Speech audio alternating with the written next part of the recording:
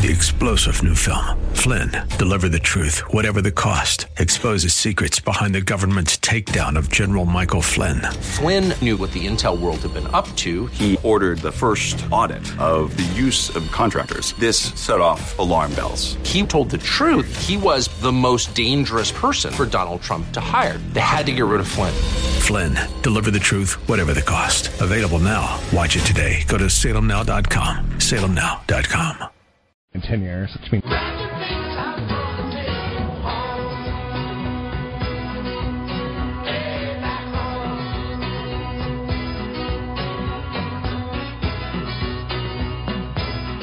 Visit Rob Black online at robblack.com. Now, back to Rob Black and Your Money on AM 1220 KDOW.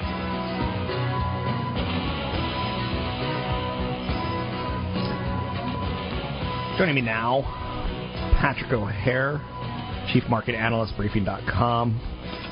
Patrick, there's a headline out this morning that's a little embarrassing for Walmart about how one of their stores did a food drive for their own employees.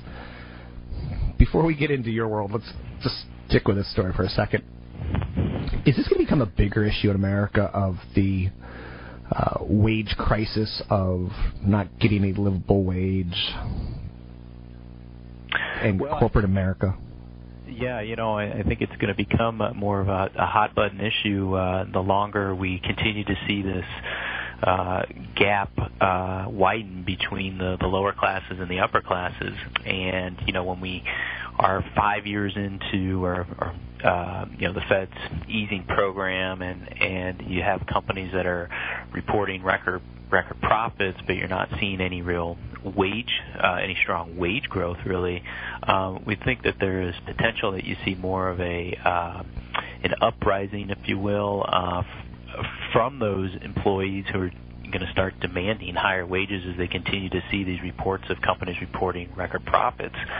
The problem, though, obviously, is that there's still plenty of, quote, slack in the labor market. So these companies continue to have leverage because they know that they can pull from an available pool of labor if they need to replace those disenchanted employees who are calling for higher wages. But I think from more of a public debate, public issue, it will start to hit more of the mainstream here as we continue to move ahead into 2014. What's your opinion on this argument of should corporate America step up and pay more? Should the government mandate more? Because I know a lot of small business owners who, their wives are like, honey, you need to bring home more money, not less money, and you're already dealing with inflation costs, and, it's a debate on who should pick up the slack in the world, but in the reality, it's the small business owner who, he too wants to make a living, per se. Right. And I think it's also an issue of, too, how strongly do you believe in capitalism, right? Okay. I mean, the essence of that is simply to, maximize, your profit potentials. And along the way, you certainly hope that, there's corporations, these big corporations are doing some social good as well. And you know what? I mean, they are. You just don't hear about it as much. But in any event, I mean, to essentially demand these companies forego their profitability to pay their employees more kind of runs afoul of what we all came to accept and believe and loved about capitalism during the good times, and now that things don't appear so good, we're now backing off of our faith in the capitalism, and it creates some real hard questions. I think that ideally you would want to see companies recognize that they could help stoke demand potentially if they are paying a higher wage, but it becomes sort of that first mover issue. It's like who's going to be the first mover to get that movement going, so that you really do have that trickle down effect across the corporate landscape where their employee bases are making more and therefore spending more. And it's not an easy decision to make when management is held up to high standards of maximizing their profits for their shareholders. So it's another tough tough issue, but it will continue to be debated, talked about, no doubt, for many months to come here. Speaking with Patrick O'Hare, Chief Market Analyst, Briefing.com. Did you pop champagne yesterday at Dow 16,000? I didn't pop any champagne. I wrote about popping champagne this morning, but it's neat to see, right? You get these nice big round numbers crossed.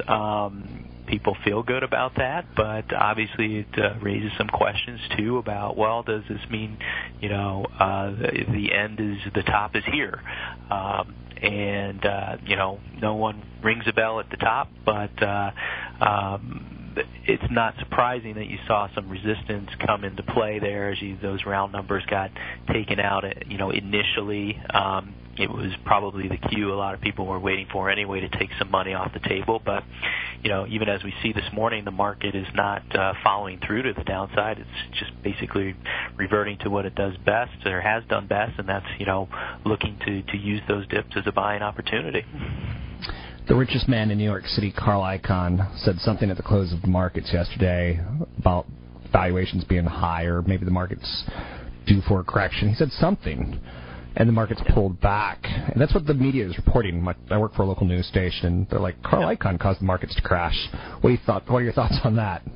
Yeah, I think it was a convenient excuse. Carl Icahn said something quite similar to that not that long ago, actually. He had, publicly said that he was, getting cautious somewhat. That was around the time I think Larry Fink, the CEO of BlackRock, came out and, expressed his concerns about valuations and whatnot. And it just, to me, as I watched the market react to that, it was a indication that essentially, the quick sell-off on a headline on a view that was pretty much already known anyway, suggested to me that there was a lot of weak-handed holders of some of these high-flying stocks, and they just didn't have the stomach to ride out the first dip because they knew full well that this market is overextended, but they've been chasing those stocks higher, and and therefore I think it kind of cascaded on itself. But interestingly, the market did not close on its lows. You saw a little uptick into the closing bell, even for the NASDAQ,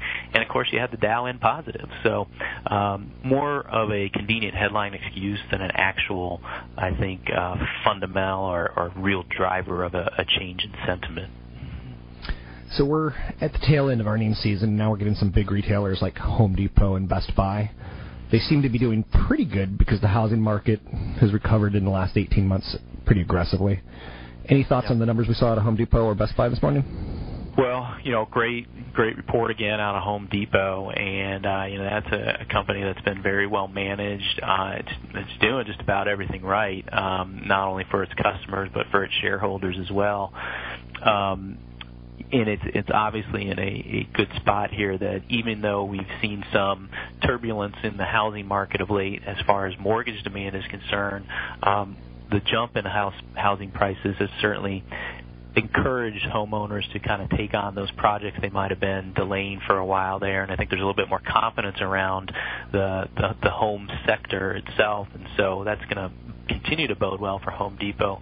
Best Buy was a really curious and head-scratching case, and is kind of emblematic of the market environment and the retail environment, which is that it's just ultra promotional. I mean, the company, they came out and they beat the consensus estimate, but incidentally the revenues were actually down year over year, and then they said, look, if it means we're not going to be as profitable, or we'll go ahead and pretty much match or beat any competitors' prices during the holiday selling season. And so, we sit there and we look at, you hear all the talk about, how QE and all that can stoke really high inflation, which we're not seeing.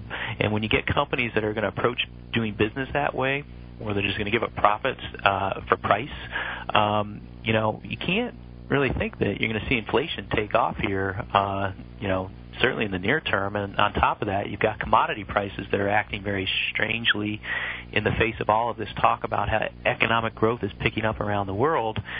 And yet you've got oil in a downtrend, you've got copper in a downtrend, some peculiar developments there. And as commodity prices come off, that's going to continue to help drive, disinflation trends, not inflation trends. Speaking with Patrick O'Hare, Chief Market Analyst, Briefing.com. Briefing is the first website that I go to in the morning to start picking up data points on the market. There was a story out this morning in our earnings mess out of Campbell Soup, and the analyst that I follow said something along the lines of maybe they're just not Whole Foods. Maybe, the 20-somethings aren't buying food that can stay on your shelf for years and years and years and years. Do you put any merit, or do you put a lot of merit, or what level of merit do you put into the millennials and their shopping patterns, and could that possibly be affecting a company like a Campbell Soup? Gosh, it's a tough question. I haven't really thought through it clearly. Okay, I'm sorry. Fair enough. Anecdotally, I'll tell you, I'm 42, and for the first time I was in the grocery store and I actually bought Campbell Soups, one of their larger packets, kind of like to go for lunch, and really liked it. but I'm not a millennial, and so I can't really tell you that. But as a Gen Xer, I continue to like soup and continue to look at Campbell as the number one brand when it comes to soup. Okay. Anything else that we need to know that you're working on, Patrick O'Hare? Yeah, I touched on it a little bit earlier. I'm really curious and about what we're seeing here in the commodity space, and how you're seeing this sort of disconnect, if you will, between the narrative about improving economic growth, and yet you've got key industrial metals and oil prices coming down as the stock markets around the world continue to go up. And it's just an interesting development. Some of it could be supply, but I'm starting to think, too, that it might also be a financially driven trade. In other words, commodities were so hot for so long, they became almost like this alternative investment. So you had a lot of, managers just allocate money into that space, chasing those prices higher as well. And now it makes us wonder if maybe what we're seeing is that money being pulled back out and perhaps rotated into stocks. And if that's the case, you can see the commodity sector perhaps struggle in 2014, particularly if emerging market economies also continue to struggle.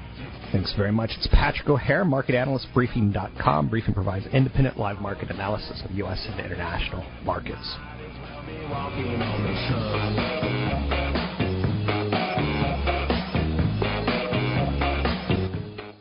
AM 1220. Three-star General Michael J. Flynn, head of the Pentagon Intelligence Agency, knew all the government's dirty secrets. He was one of the most respected generals in the military. Flynn knew what the intel world had been up to. He understood its funding. He ordered the first audit of the use of contractors. This set off alarm bells.